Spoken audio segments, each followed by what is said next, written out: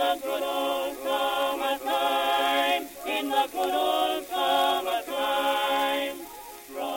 Hello and welcome to the Golden Age of Cricket, a podcast which delves back into the annals of history and discusses some of the most memorable characters and moments from the so-called Golden Age of Cricket, the 25 years immediately preceding the First World War. My name is Tom Ford. My guest today is Peter Lloyd, who after a long and wide-ranging career as an academic and consultant in public health, drew on his lifelong passion for cricket literature and turned to writing. In 2020 and 2021, in collaboration with Peter Schofield, he produced two self-published pictorial narratives on Victor Trumper and Don Bradman, with the former awarded runner-up in the Australian Cricket Society Book of the Year. Turning to the Golden Age, in 2021, Peter self-published a biography of the New South Wales left-handed opening batsman Warren Bardsley, which was subsequently announced last August as the ACS Book of the Year. A companion self-published volume on Montague Alfred Noble has just been released, and it is the subject of today's podcast. Peter, welcome. Thank you very much, Tom. It's a pleasure to be here and to be a guinea pig, so to speak, in your podcast series. I'm fairly sure that they are going to be well received. If I could just editorialise for a minute before we get started on the questions and discussions. The golden age of cricket, as you allude, is the first golden age at any rate, because several golden ages exist in terms of the way that folk over the years have eulogised certain periods. But I think the true aficionados would believe that the period of 1892 pre-Great War, was definitely the first and probably the most magnanimous. So I would just like to flavour that by talking about or quoting from Benny Green, the very well-known and well-written English cricket historian who about 35 years ago wrote a terrific history, a concise history, very broad-based, and he finishes it by talking about the Golden Age. And I'm paraphrasing here, but he said, "It's an odd and endearing fact that about human nature in its relation to cricket, that the backward look is always with us, that the Golden Age and all of its romantic notions are behind us and always will be." Benny was adamant that the deeds of the giants of the past, the Ranjis and the Jessops and the Trumpers, etc., are worthy of note and are far from dimmed by the passage of time. So well done you, Tom, on helping to ensure that the special exploits of the Golden Ages are remembered. So I'm sorry, but I can't help but editorialise. It's part of my personality. So let's fire away.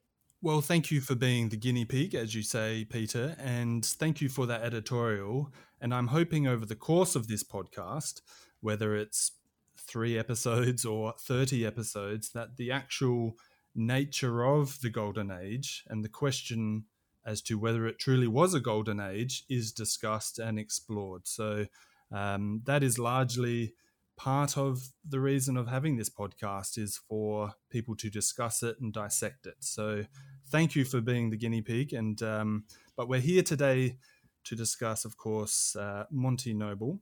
Peter, after the completion of your excellent biography on Bardsley, you swiftly moved on to writing Monty Noble, Cricketing Nobility. When did you decide to write a biography on Monty? As you alluded to earlier, Peter Schofield and I did 2 pictorial narratives on Victor Trumper and Don Bradman, and they were well received. We had a lot of support in that exercise from Colin Clowes of the New South Wales Cricket Association, or Cricket New South Wales as it's called now, librarian statistician of note, although he suggests that that's not quite his goal, but quite his brief, but he is an excellent numbers man, and he gave us terrific support in terms of saving our bacon on a couple of occasions when we alluded to certain events which were incorrect and had innings interspersed incorrectly. So Colin had I'd become quite a close friend of Colin's. Previously, I'd written a short bio on him for the Victorian Australian Cricket Society magazine, annual magazine Pavilion. And I have to say that if anyone has any significant collections of books on Australian cricket since, well, for the past 25 years.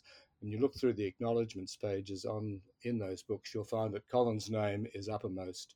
Colin is a terrific guy, a dynamo, even though he's well into his 80s now. He's astute and very insightful.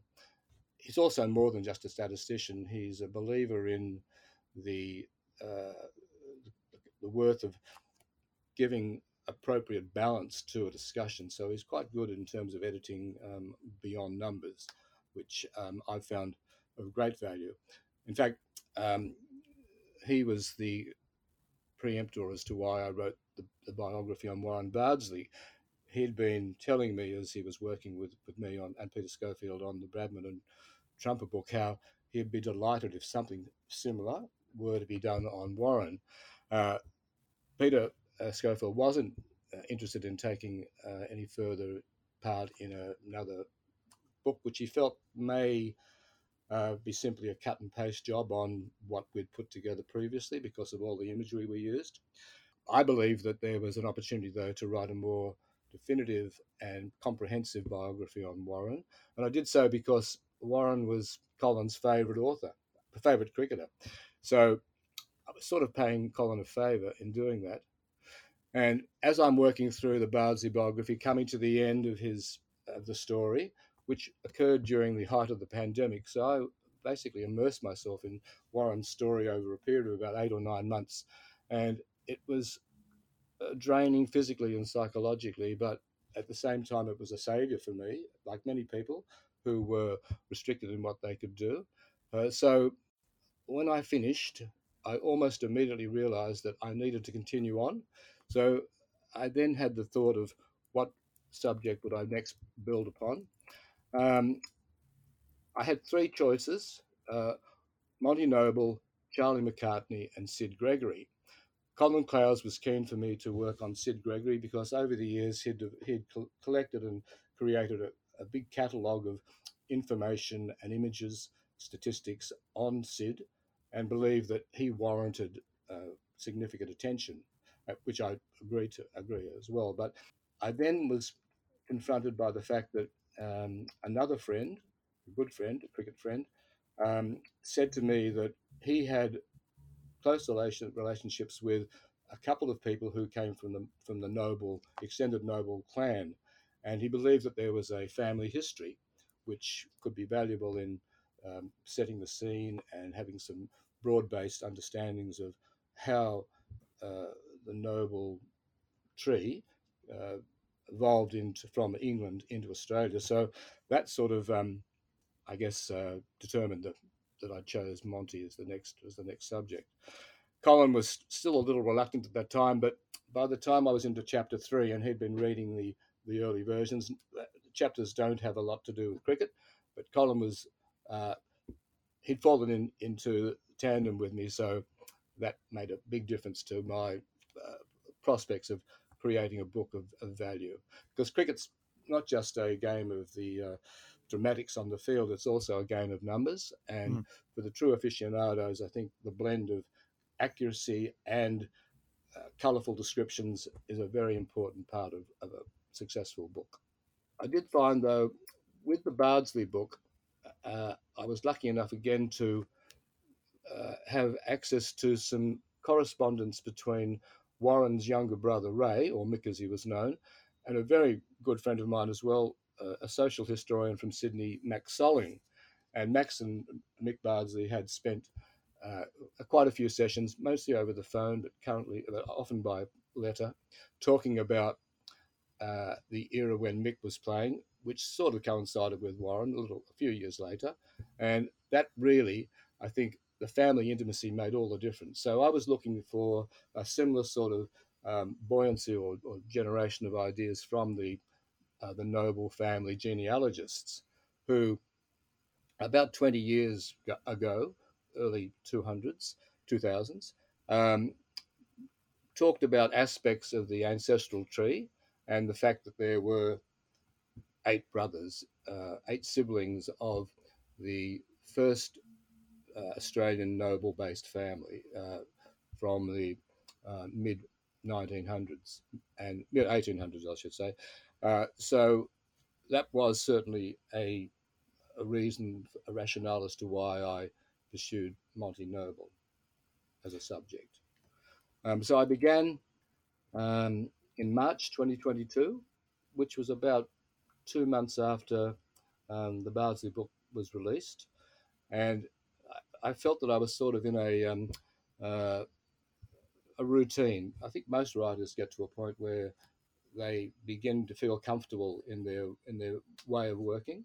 In my case, that means often um, spending a solid several hours in a morning uh, writing uh, perhaps 2 or 3 thousand words, and then leaving it till the next day, editing it, and beginning again. And I found for me that works.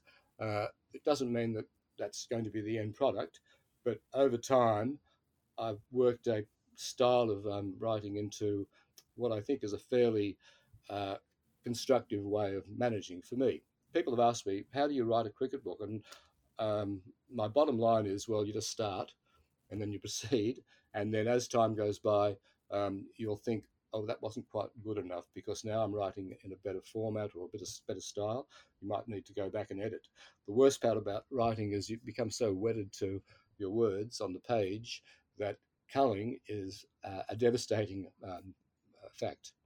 However, if you're an editor, that's your job. And I have edited quite a few other folk in the cricket writing sphere, so I know that it can make a big difference and it can help. But doing it yourself, I haven't really been edited by anybody up till now, so it's probably harder to do it yourself because it's hard to give up something you think you see. Oh, that's a lovely phrase or a lovely sentence, but it doesn't warrant being there. It's just duplicating what's been said. So um, this is all about the writing format. So let's get on to the content of Monty, if you wish.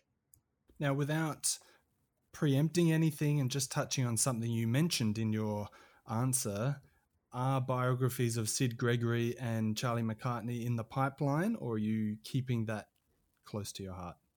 No, no. My next project is probably going to be a short monograph on Tom McKibben. There are a couple of people, David Anstis, who's been very helpful for me and very obliging in providing lots of images for both the Bardsley and Noble book, has a small selection of Tom McKibben material. Plus, he's also a very good friend of Angus McKibben, an ancestor of Tom's, who's still in the Bathurst area where Tom originated from.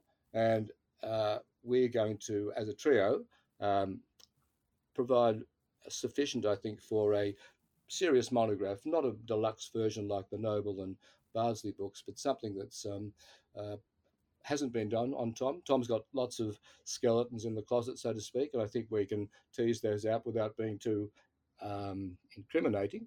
But there's definitely interesting stories there around him and his cricket on the field and his lifestyle off the field, which I think will probably come out sometime later this year. And then perhaps after that, Sid Gregory. Few biographies, certainly of any great length or weight, existed on Monty prior to yours. Why do you think it took an Ashes winning captain so long to receive his due? Good question. So Warren Bardsley was rather a dour figure, although he did have a congenial inner circle manner.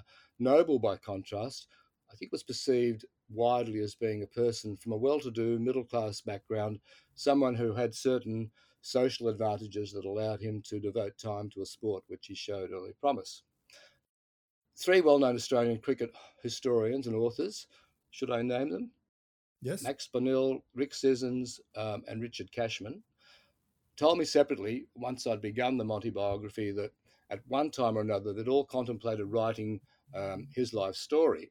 However, they had balked at the task, in part because they weren't sure that there was enough about him to write an entertaining account, despite the fact that his pedigree on the field was impressive. There appeared for them not to be any major skeletons in his closet, and despite his prodigious exploits as a batsman, bowler, and captain, they didn't think there was enough to warrant the effort involved in a major piece of research. Other more interesting subjects apparently caught their attention. So how lucky was I? And I must say, in a gentle fashion, how short-sighted they were, because if my book's anything to go by, M.A. Noble's life was full of dramatic moments, intriguing features, and a rattling of chains and assorted demons. I think the three historians who declined the opportunity to rigorously investigate Monty may have been duped into thinking that there was little more to uncover after reading Ray Robinson's brief essay on the 12th Australian cricket captain in his 1975 book On Top Down Under. There are some gross falsehoods in Robinson's account that have been rusted on, become established facts, reinforced in all likelihood, as I see it, by Jack Pollard, who was often less than careful with the truth. Robinson did glean information on events and personalities from relatives, including Monty's uh, youngest child, Rodney, and a distant nephew, Charles, but their accounts were either ignored by the author or erroneous to begin with.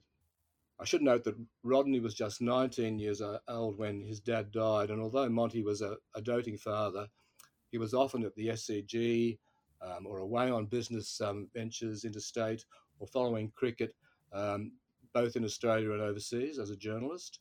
And really, his mum, Nellie, Ellen Elizabeth Nellie, was the most present person in his life by a long shot.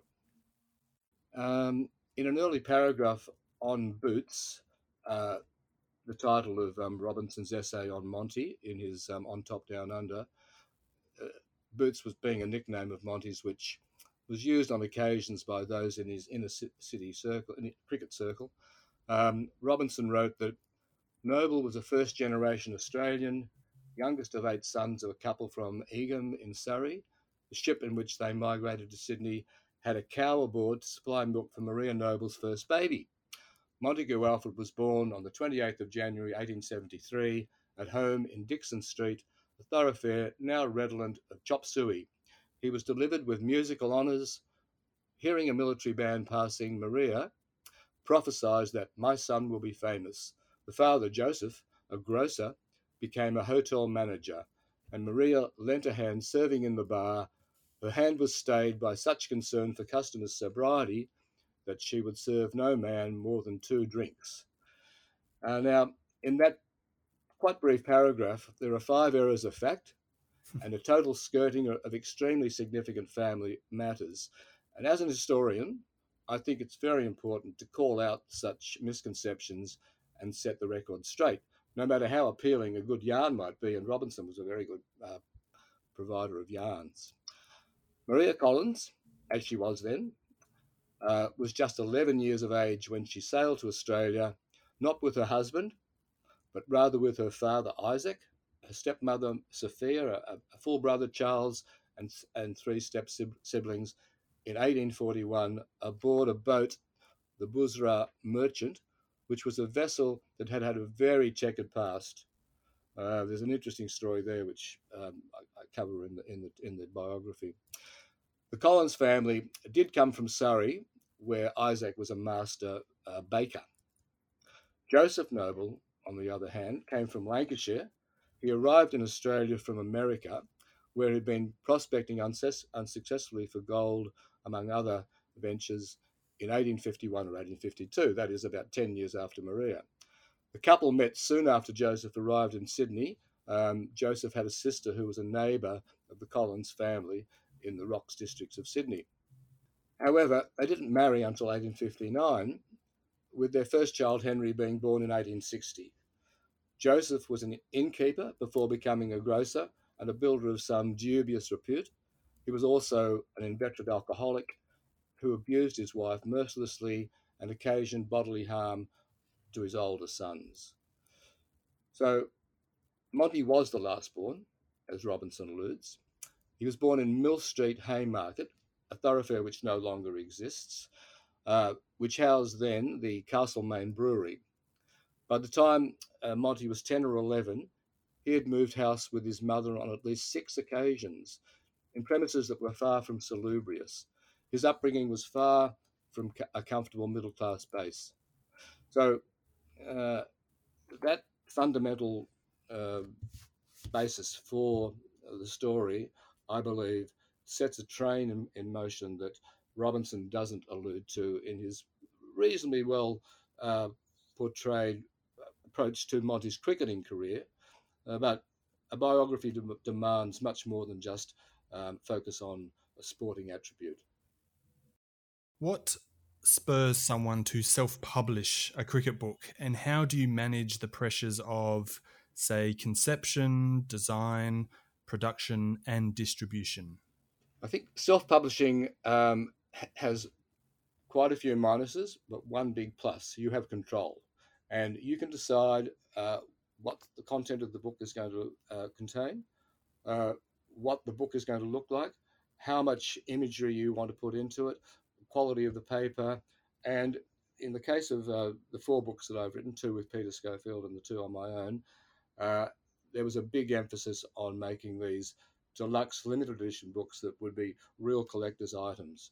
And I recall when the Victor Trumper pictorial first was released, Gideon Haigh in the Australian magazine or newspaper, with his weekly column at the end of the year, nominated that book as his favourite book. It came on, as you said, later to be awarded the runner-up gong in the ACS Book of the Year award. Haigh was very complimentary about the book. He felt that both Peter and I had put a lot of genuine effort into making it something out of the box. However, he did mention that it was certainly not a commercial venture, and none of those books have made any money. They're not for profit. They're labours of love. The writing of the book, all four books, was mostly me. Peter was very generous in terms of his collections, and we talked about how best to uh, complement text with imagery. And we came to a consensus, and we were very lucky. I had worked with a graphic designer on a previous book about Australian sporting magazines a couple of years earlier, which was not the same format. It was a more conventional book with a few images, but I knew that this chap in Adelaide, David Bradbury, had a lot of creative ideas. So with Peter and my agitations and consultations with David, we designed a format that was, I think, perfect for uh, concisely discussing pieces of memorabilia in the first two books. There had been a pictorial narrative on Trump written um, by oh, the name just escapes me for a second. The Australian Ashley Mallett, which came out about 1980, and Ashley had access to an awful lot of material, imagery from libraries and from individual sources. But the book was a mishmash of text, some of which wasn't accurate, and ill placement of imagery. Plus, it was a very basic, stock standard, black and white uh, parade of materials. It didn't do justice to Trumper at all. So I think we saw that as a very basic baseline, and we were going to work on something on beyond that that would be regarded as of an excellent quality. However, that's one side of the self-publishing game.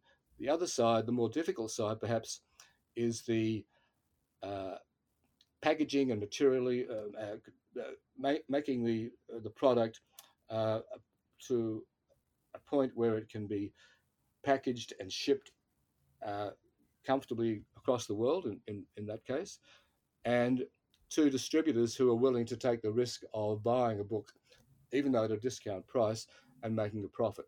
So I think most self-publishers, the biggest barrier for them, is finding distributors. Well, fortunately, both Peter and I had good long time links with distributors, both in book dealers, both in England and Australia. So we were fortunate in that respect. Um, our business model was one where we required pre-subscribers to pay up front. We didn't have funds to provide payment to the printers and the graphic designer and the bookbinders. So we needed to have some people at least uh, take a risk, perhaps. Um, After the first book came along, we had less problems at all. Most people now who have bought those four books have wanted each of the successive volumes. In fact, they want them only if they can have the same number. So there's a chap who likes numbers 13 and 87. They're his in advance. So self-publishing can be very rewarding, but it can also be very draining. And but it's worth doing. Obviously, I still want to do it. So for me, it's a big outlet, and I enjoy it.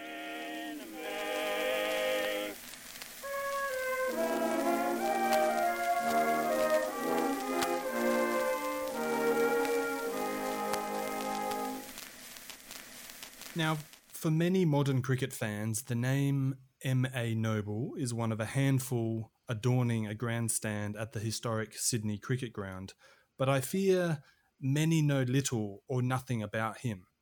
From my own experience, when I think of the pantheon of Golden Age cricketers, I think of Trumper, Grace, Ranji, Jessup, etc., but not often Monty Noble. Why do you think that is? Monty, or Alf or Boots to his cricketing peers, was far from a demonstrative personality like those renowned cricketers that you mentioned, and indeed others of the period, Armstrong, Jackson, Fry, McLaren, Duff, Hill, for example. Uh, he was a charismatic leader and a highly respected and yes, adored teammate. However, he was never overly flamboyant, and he didn't generally engage with the crowd. In fact, he frequently spoke of the absolute necessity of mentally blocking out all distractions, including the noise and disturbance of the barrackers, and cajoled his teammates into doing the same. And throughout my biography, I do focus on Noble as a persuasive force who often took the lead in negotiating player conditions and in dealing with what he saw as autocratic and authoritarian cricket authorities. But I've concluded that he wasn't fundamentally a natural and confident person on occasions when he was among people he didn't know well or who held views that were extremely contrary to his own. He could comfortably argue a case before a jury of peers, but he preferred to set an example more by his actions. Nevertheless, he was forceful enough to raise the shackles of others, notably the influential New South Wales and Australian Board of Control power broker Billy McAlone. In the field, of course, he was often praised by contemporary analysts for the brevity of his directions and for his insistence on discipline and formality. He marshalled his forces meticulously and altered his fields with a minimum fuss. He insisted that all his fieldsmen continually observe his body mannerisms, arched eyebrows, and the like. Monty was the first international captain to plan unique approaches to opposition batsmen. His use of the in-out field was revolutionary. In the 1903-04 series, um, in his first stint as Australian captain against Plum Warner's English side, the more thoughtful among the opposition players acknowledged Monty's superiority to their own skipper in the subtle art of captaincy. So what I'm suggesting basically is that Noble was cut from a different cloth to many of the stellar performers of the Golden Age. He was cerebral and considered rather than overly showy. The fact that he was an all-rounder may also have had a bearing on the manner in which he's been perceived. Perhaps this has muted or watered down a comprehensive appreciation of his various qualities. One of the things about your book which struck me was just how little Monty wrote about his own life. His cricket books, which he wrote predominantly in retirement, focus on later Ashes tours and cricketers. What challenge did this present you as his biographer in understanding exactly who he was? I think all biographers worth their salt strive to uncover the essence of their subjects and describe their beliefs and their values and recount their personality traits and foibles. Sometimes, though, assessments must be based on the balance of probabilities. You're right, Monty rarely wrote about himself, but he often spoke about his views and what he saw as important. For example, reward for effort and fair payment for absence from professional employment and touring without the encumbrances of loved ones. He held very conservative political values and took a dim view of intemperate behaviour, likely stemming from his childhood memories of growing up in a fractured family. Interestingly, in respect of the intemperance matter, Noble, who'd championed the initial selection of Reggie Duff to the Australian 11 in 1901-02, was a no-show at Duff's funeral just 10 years later when Reggie's rampant alcoholism proved his downfall in 1911. Context is all. So the issue of racial prejudice, for example, needs to be judged according to conventions of the time. And the jury is out on whether Monty should be considered a racist, a matter which crops up in the book on several occasions. Several cricketing peers, Les Poitevin, for example, and Warren Bardsley, suggested that Noble's dislike of what he perceived as racial weaknesses, lack of concentration, inconsistent performances, lack of attention to detail, were at the core of his professional disdain of the Aboriginal fast bowler Jack Marsh. Bardsley was quite forthright much later in stating that Noble's failure to mentor Marsh to help him develop as a bowler cost Australian cricket dearly in the first decade of the 20th century. Noble, on the other hand, constantly defended his non-selection of Marsh in the face of criticism, and his decision as captain to frequently assign Marsh 12th man duties, based solely on form, he suggested, or rather lack thereof, and Marsh's propensity to waver in his action to the point that he was called on several occasions. Monty made no bones about his preference for consistent medium pacers Arthur McBeath and Alex Kermode. McBeath in particular was one who troubled Noble at the crease, while Marsh, although he did dismiss Noble on occasions, was often on the receiving end of a Noble batting masterclass. So to sum up, I think there's ample material available to develop an appreciation of who Monty Noble truly was. The inner person shines through on many occasions in the biography. Look, if I could just take a few minutes to read a passage from the biography to illustrate this point. At the end of the 1923-24 grade season, Monty's 30th with Paddington and his penultimate annual outing, he'd play in 5 matches in the following season. Paddington Club honoured him with a commemorative banquet at the local town hall to applaud his 10,000 runs and 6,600 first-grade wickets in the Sydney competition. So from pages 517-18 of the book, I'm sure some of your listeners will have purchased a copy, and for those who haven't, this will be an insight for them. And I'm sort of, maybe I'm summarising a little bit, but you'll get the gist. This celebratory function was arranged by E.M. Green, honorary secretary of the club, and Jack Pope, honorary treasurer, a long-time pal and even bridegroom of Monty later. Over 100 people attended, with representatives coming from every period in the history of the club and from all the mainland states other than Western Australia. Reading several columns by those who were witnesses to the occasion, it appears that everybody who was there had a turn at the podium.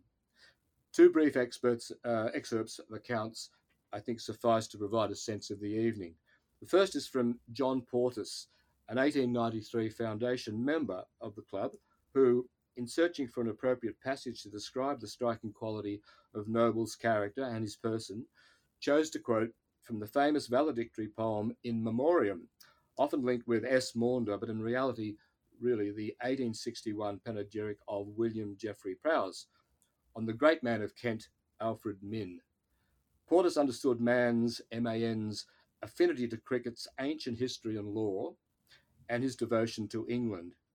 And this quote from the poem: "When the great old Kent 11, full of pluck and hope, began the great battle with all England, single-handed, man to man, how the hopmen watched their hero, massive, muscular and tall, as he mingled with the players like a king among them all, till some old Kent enthusiasts it would almost seem a sin to doubt their country's triumph when led on by Alfred Myn." A terrific poem. As J.C. Davis explained in his report, the resemblance between the heroic figure of Myn and his modern-day equivalent Noble was perceived to be uncanny, even down to the name. The organising committee of the function appreciated this congruence and used the line, "massive, muscular and tall, like a king among them all," to decorate the menu cards and the emblems affixed to the walls of the town hall that night. I wish I had a picture of that event. I couldn't find one. The second excerpt is from Noble himself. He started with an anecdote when responding to the many accolades and episodes of reminiscences. Paddington visited Ipswich in Queensland some years ago uh, in the Easter period. And we had a player, says Monty, who was wearing a skipper's naval cap when he went in last. What do you want that cap for? Cried the onlooker. You're not at sea now? You're wrong, old chap, was the reply. I was never more at sea in my life. And he was bowled first ball, added MAN. Grave and gay, continued Noble. The work done by the Paddington pioneers, including Portis, J.C. Davis, the late Dan Hogan, and the late Cash Neal, he praised. The influence of Alec Bannerman, who had worked for the good of the club over several decades, he talked about, if you were late when Alec was captain and you heard of it, he said. One of Alec's sayings was, if you can't be a cricketer, son, look like one. I regret that he's not here tonight. He was ailing and he died soon thereafter. Vernon Ransford, who'd travelled from Victoria earlier and spoken in high praise of Noble as player and captain, according to Noble now, is the most wonderful outfielder I have ever seen. We were playing England at the Oval and Fry, who was very aggressive, was batting. Anything he hit over the bowler or mid-on was almost certain to reach the boundary. Ransford and Warren Bardsley were our outfielders, and I've never seen anything better. Vernie would return every ball right over the stumps. Albert Sweetman told you, in a jocular way, that he taught me how to play cricket. And you laughed. Well, he did teach me a good deal in my early days, and I am also indebted to my brother Harry. I thought he used to bowl too fast, yet he wasn't a fast bowler because I was just a little chap then. There's one who has been the greatest worker for Paddington. He is still with us. I refer to Jack Pope. I've been closely associated with him for many years, not only in cricket matters, but in a personal and family sense. I've never had known a greater organiser than Popey. So the function went on into the early hours of the morning. Uh, I think there's an awful lot there that you can glean about Noble's personality. He was adored, particularly by those who knew him very well, and he was a very generous giver of his emotions to those he felt were within his inner circle. Yes, he didn't write a lot about himself in formal ways, but in face-to-face issues, certainly when you're able to delve into the archives and find written accounts of what he said in person, I think it's very genuine to get a true feeling for him as a person. I also sense, reading your biography, that a lot of the history surrounding Monty's early life comes from his own descendants who have compiled a family history. And I think you did touch on this earlier. I think it was published in 2001 or thereabouts.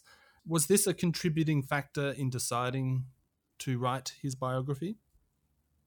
I guess to a degree it was. The biography focused on principally on the 8 siblings, the 8 brothers of the marriage of Maria and Joseph.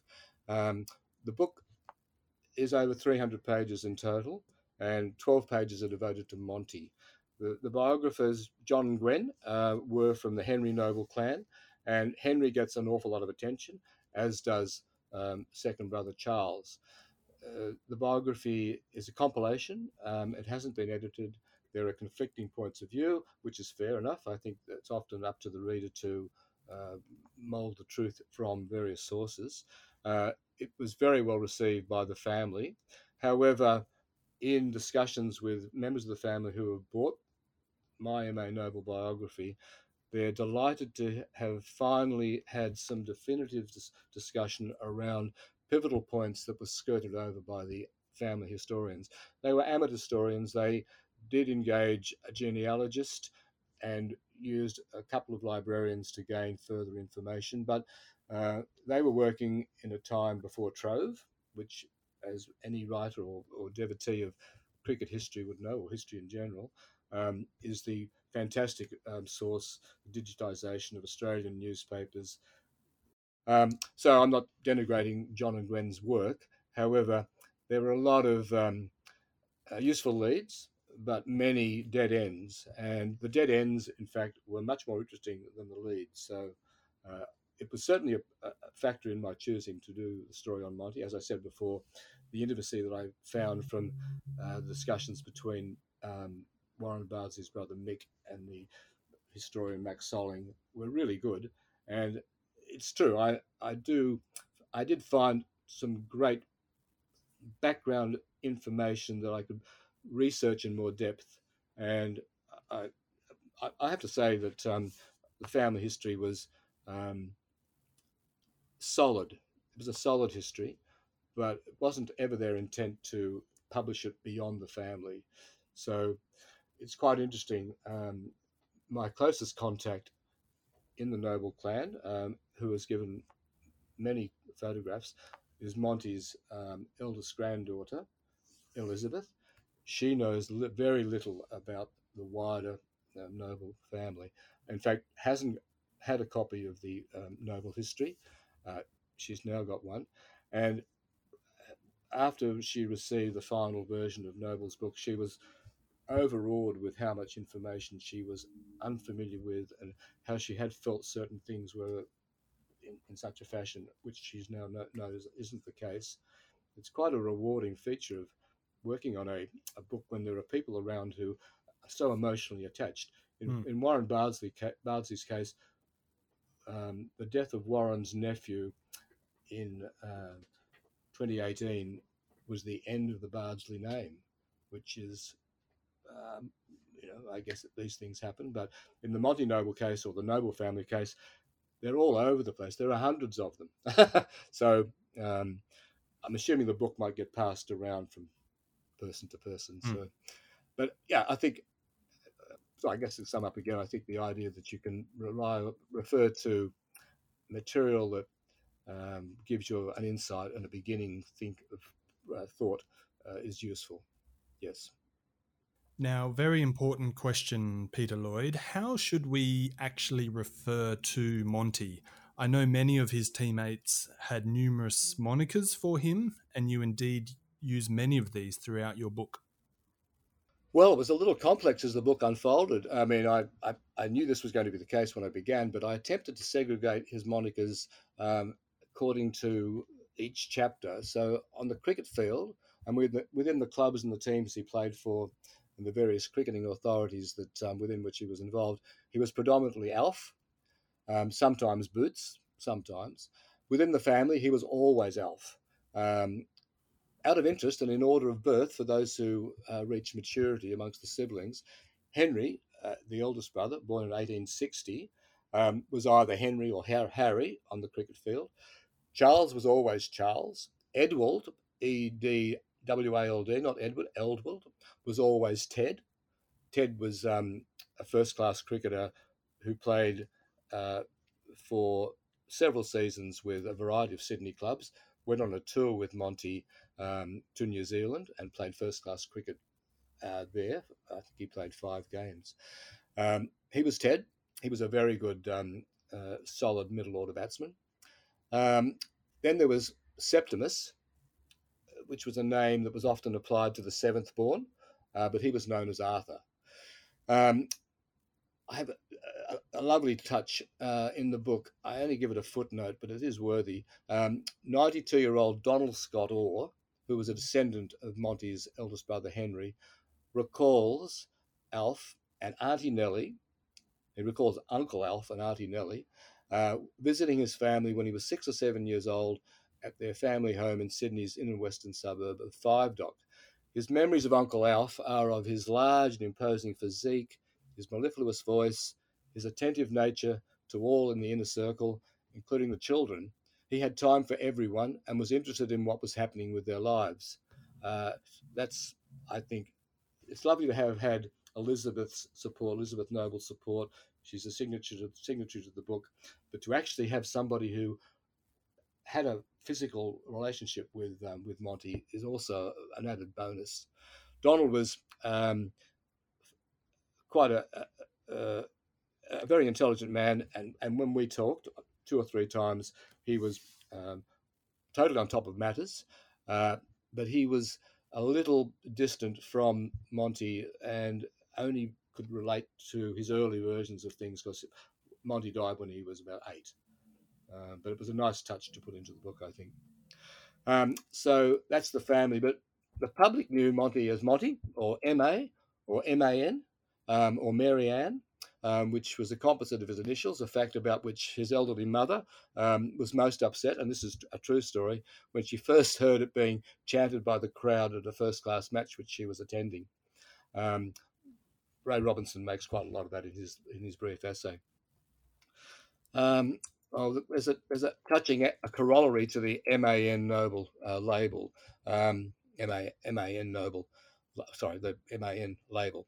Monty and Nellie suffered the extreme grief of losing their second child and firstborn son, Morris, at the age of 7 years in 1923. Morris Ashley Noble was buried at the family plot beside in the cemetery at Randwick, where Monty later was buried after he died in 1940. So the resting place of the two has the two MANs side by side. I'm sure that the initials for Morris were deliberately chosen to replicate Dad.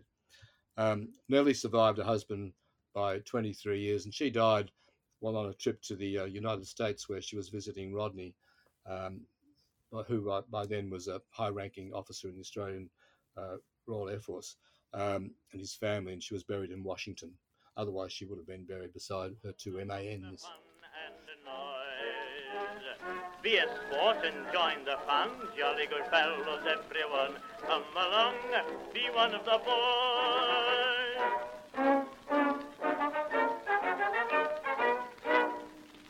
Let's now turn our attention to cricket, Peter, which I'm sure many of our listeners are here for.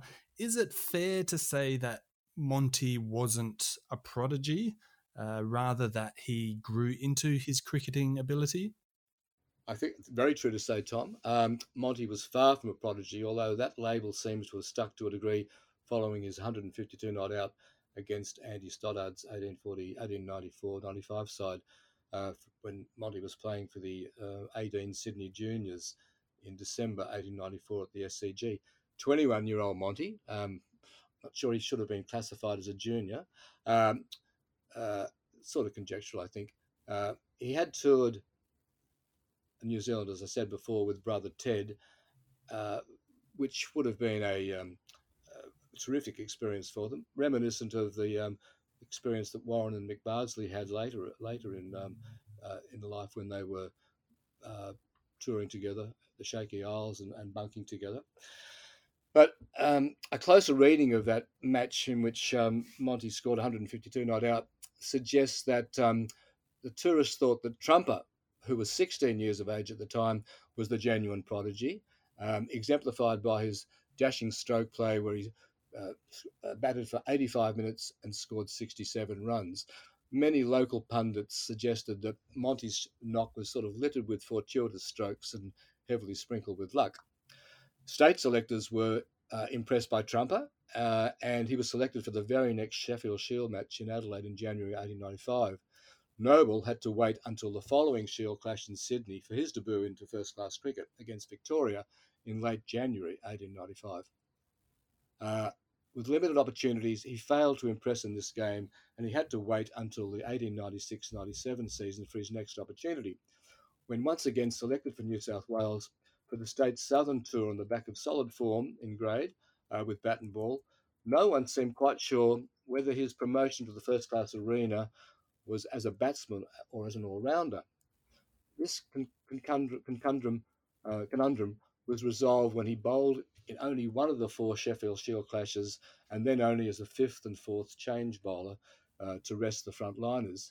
State skipper at the time, Tom Garrett, knew of Monty's potential with the ball, but he had a formidable arsenal of trundlers at his disposal, as New South Wales swept all before them in winning the annual competition without losing a single match. Meanwhile, Monty's batting form saw him finish the season in second place in the aggregate table, 344 runs from 6 innings, behind Jack Lyons of South Australia, 404 runs from 7 innings. But Monty had the higher average, 68.8, compared with Lyons' 57.71. Monty was then first selected for Australia after a sterling 1896-97 season.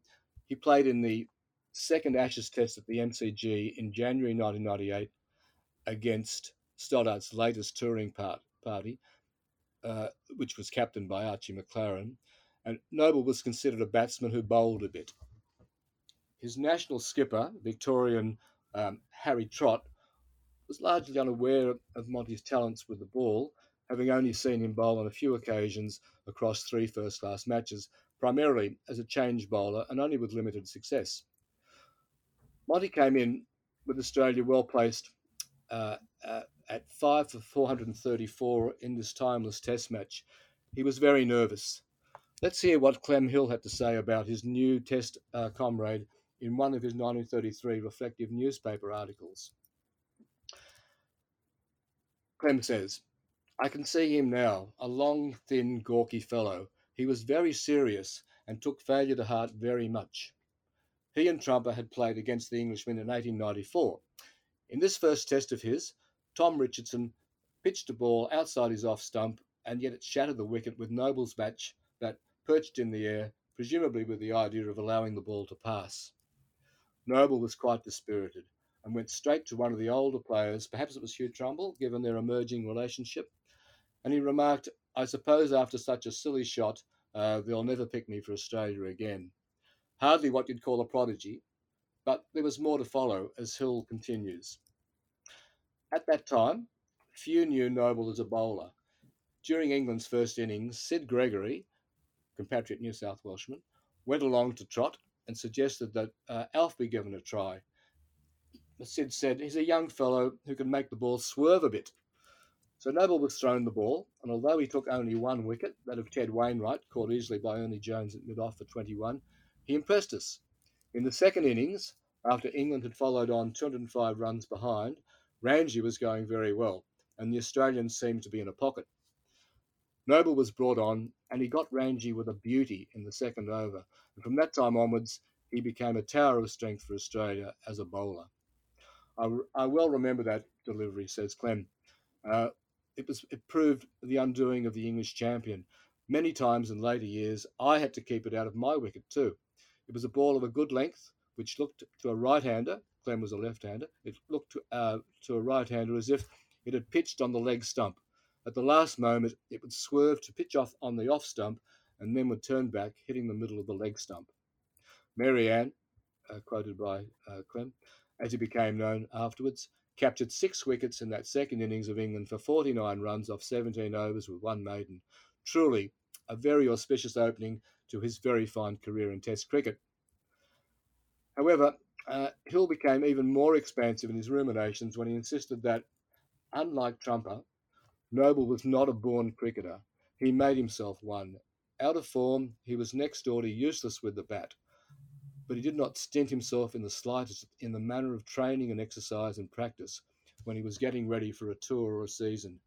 He made himself a bowler, and he practically forced himself to be a batsman. As a captain, he wouldn't stoop to think for a point against an opponent. And I think that says it all. You touch in that answer, early on in your answer, on Victor Trumper. And indeed, it was one of the great parallels of Monty's life. Something you do so eloquently throughout your book was the life and career of Victor Trumper. What was Monty's relationship like with Trumper, and how was Monty affected by the latter's tragically early death? Well, thanks for the compliment. I really wanted to impress upon the readership that there was this very significant relationship. It's a well-known fact that Monty and Victor were close friends from the moment they became acquainted with one another on the cricket field. There's a deal of comment about their link during schoolboy days, but that's a bit of a furphy because Monty left Crown Street Public School the year before Trumper enrolled there. What's more certain is that Monty was very influential in encouraging Vic to play for Paddington District Cricket Club in the early years of the Sydney District competition, when residency qualifications were still being ironed out in their infancy, so to speak. From that moment, they were inseparable. They were allies on and off the field, similar in their commitment and devotion to the niceties of cricket out in the middle, if not in the dressing sheds. Vic was notorious for his jumble kit. Take it from Fergie, Bill Ferguson, another novice tourist. Monty, although only a recently knighted Test cricketer himself, was central to Vic being given the nod to tour England in 1899 as an extra, fully paid-up member of an expanded squad. How fortunate the decision was, given injuries and ailments within the collective. I think that tour was a revelation of the skills of both players, individually or often in combination. They were either winning or saving tests for Australia against a rampant foe, and pulling together day in and day out over the course of several months across 4 tours. Trumper, like Bardsley, was distraught when Noble announced his, what they believed, was premature retirement from international cricket following the 1909 Ashes tour. Vic's entire representative career, let alone his club cricket, had been moulded in the warmth of his mentor's encouragement. When Trumper died young, after years of dogged refusal to capitulate, Noble was incapacitated.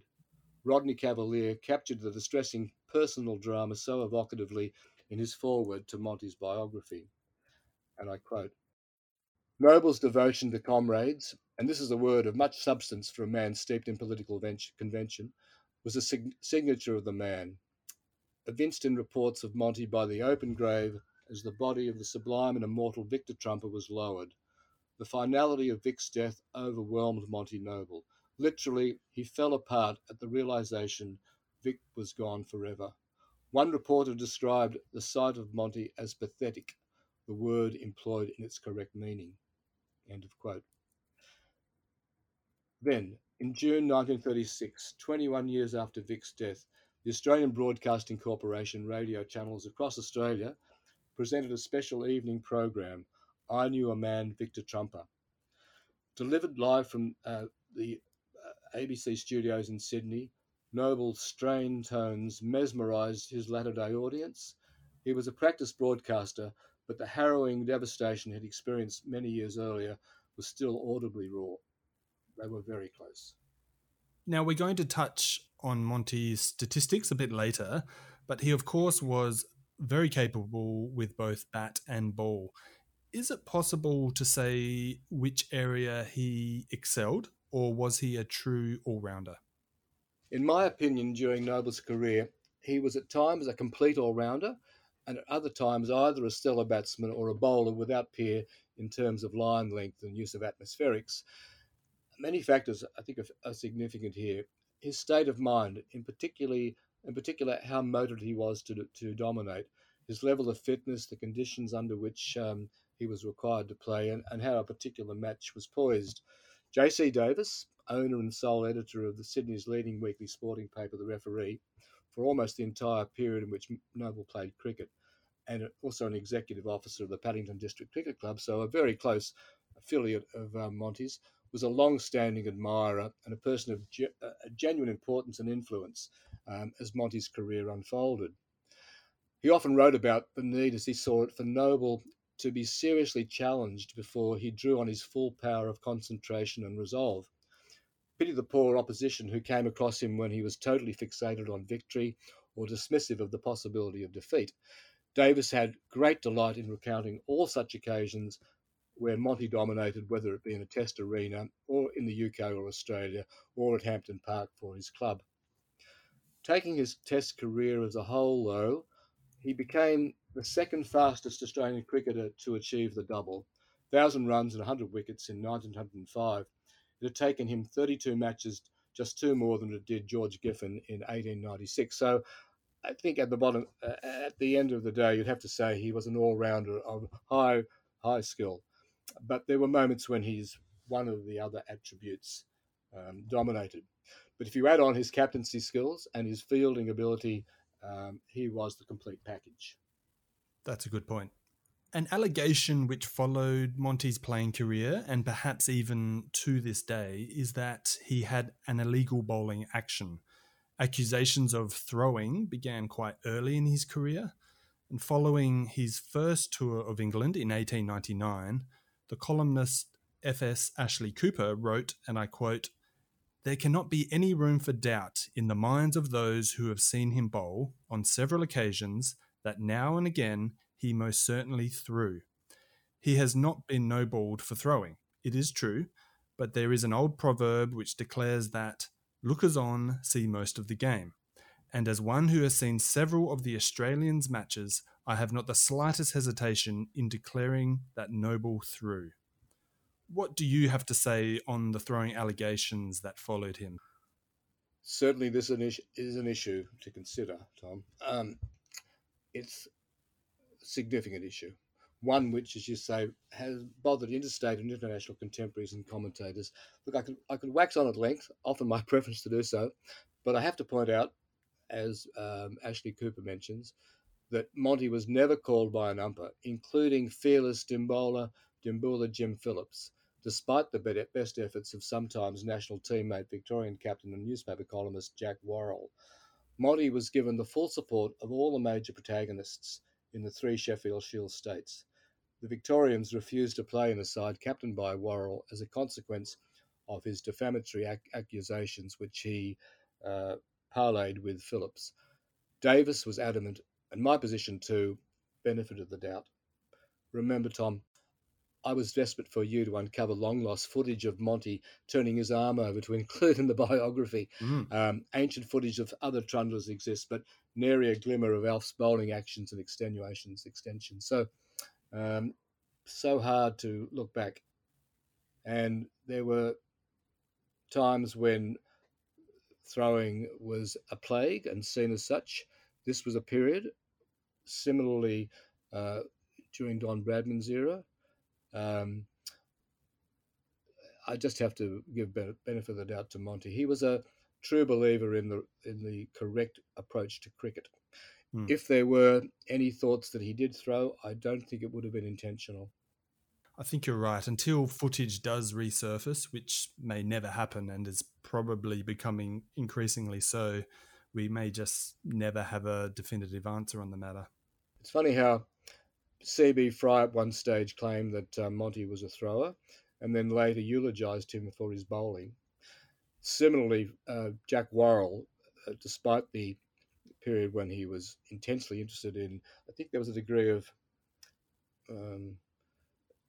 he had been dropped from the Australian side. I think there was a degree of jealousy when he started accusing various players, not just Monty, but also Jack Saunders. Later in life, in his dotage, perhaps, Worrell claimed that Monty was one of the greatest bowlers that Australia had ever produced. So, yeah. Monty also played a lot of baseball in Sydney, which might be surprising to some of the listeners. And so did Trumper, which might be even more surprising. I would imagine this is possibly where he learnt to swerve the ball, as they called it back in Monty's day, to tremendous success. Do you think this could be where the accusations of throwing came about? Perhaps, although it's certainly, and I believe this is really the case, the link with baseball provided Noble with the insights onto how to swerve the ball. Throwing, I think, is an extension beyond the involvement with baseball.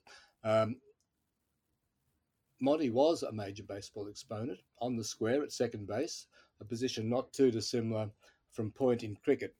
And he was also very prominent in the New South Wales and Australian baseball boardroom. His credentials justified acknowledgement when he was inducted into the Australian Baseball Hall of Fame in 2010, a year before he was awarded the same accolade in the New South Wales Cricket Hall of Fame. Yeah. When that award was first instituted in 2008, Victor Trumper and Charlie McCartney from the Golden Age were part of the initial inductee group. And then in 2009, Warren Bardsley. Monty had to wait until the third year of the program. Should I suggest go figure? Just out of interest, Arthur Bailey was gonged in 2015 and Sid Gregory in 2017. I personally had a say in determining who was enrolled in 2018 from the past era, but I can't say what my preference was, although I wasn't disappointed. But back to Monty. He wasn't a pitcher in baseball, but he took great delight in winding up and throwing baseballs back to the catcher with a modified round arm action. He had very large hands and broad shoulders, and he could make the ball twang into the catcher's mitt. He saw how the better baseball pitchers were able to curve the ball through the air to confuse the batters, and he learnt much from expat American Tom Gleason who captained the Paddington baseball team to great success in the early 1900s when, as you say, Monty and Vic Trumper, as well as Ted Noble, were part of the team, and a couple of the other Paddington cricket first graders. Of course, in baseball, the ball doesn't bounce before arriving at its destination. Monty practiced bowling cricket balls with a slightly roundish action and found that he was able, on occasions, to make the ball curl around both sides of two single stumps positioned in the wicket on a short and a good length before it landed. He found he was able to do that more often when the ball was relatively new and dry and when the seam was proud. When the wind was in his face was also an advantage. He also had the capacity to make the ball bounce steeply off a good length. And in modern parlance, his strong grip and his large hands allowed him to make the ball revolve at a higher rate than most others could achieve. There's another passage from Ray Robinson's essay on Noble, which I think is worth quoting from. This is Ray Robinson talking. With a keen eye and a commendable turn of phrase, born of toil and sweat, Robinson nailed Monty's ability with the ball. His appreciation of Mary Ann's novel medium-pace spin swerve creates a remarkable word picture to engage the reader. Noble's ability with the ball is well matched by the journalist's adroit use of momentum. And here is, I'm quoting, the innovator acquired the swerve, that is Noble, acquired the swerve from baseball, which he learnt to play when USA Sporting Goods Company A.G. Spalding's sent out two American demonstration teams, the Chicago White Sox and All-America teams in 1888-89. Instead of pressing two or three fingers on the ball's seam, like a spinner, Noble held it between his thumb and his strong corn-studded forefinger. On the truest of tracks, all he needed was some sort of headwind for his spin or swerve to be difficult. This deceitful ball, plus a well-conceived quick one and a penetrating off-cutter from a moist pitch, were reasons why England's Indian batting genius, Ranji, rated him amongst the 6 best medium pacers he ever faced. So baseball was of value to Monty, both in terms of his career interest in the administrative side of it, but also in terms of his fielding abilities and in the way that he saw some opportunities to develop a form of bowling that very few others could emulate. So in your mind, Peter, was Monty the best swerve or swing bowler in cricket during his time on the international stage? Look, he was definitely up there and for a long time, but George Hurst of Yorkshire in England was also a brilliant exponent of the swerve as he matured and bowled a little slower than when he was in his prime. His exploits in what's known as Jessop's match at the Oval in 1902, when he helped England defeat Australia by 1 wicket, are legendary. He took the wickets of Trumper, Duff, Hill, Darling and Gregory. Only Noble in the top 6 escaped his lethal spell, either by bowling the batsmen out outright or having them caught behind. Hurst was still producing the unplayable ball in the 1909 Ashes series when Noble fell to his guile on a couple of occasions. The other devilish exponent of the art of swerve during the Golden Age was Bart King of Philadelphia, who was considered by many to be a better bowler than Sydney Barnes. It was the lateness of King's swerve which set him apart. He became the leading wicket taker in England in the 1908 season when the Gentlemen of Philly toured the UK. So I think those three were on a par. Perhaps Noble's durability was beyond the other two. That concludes part 1 of today's podcast on Monty Noble, featuring his biographer, Peter Lloyd. Keep an eye out for part 2 on the Golden Age of Cricket podcast. I'm Tom Ford. Bye for now.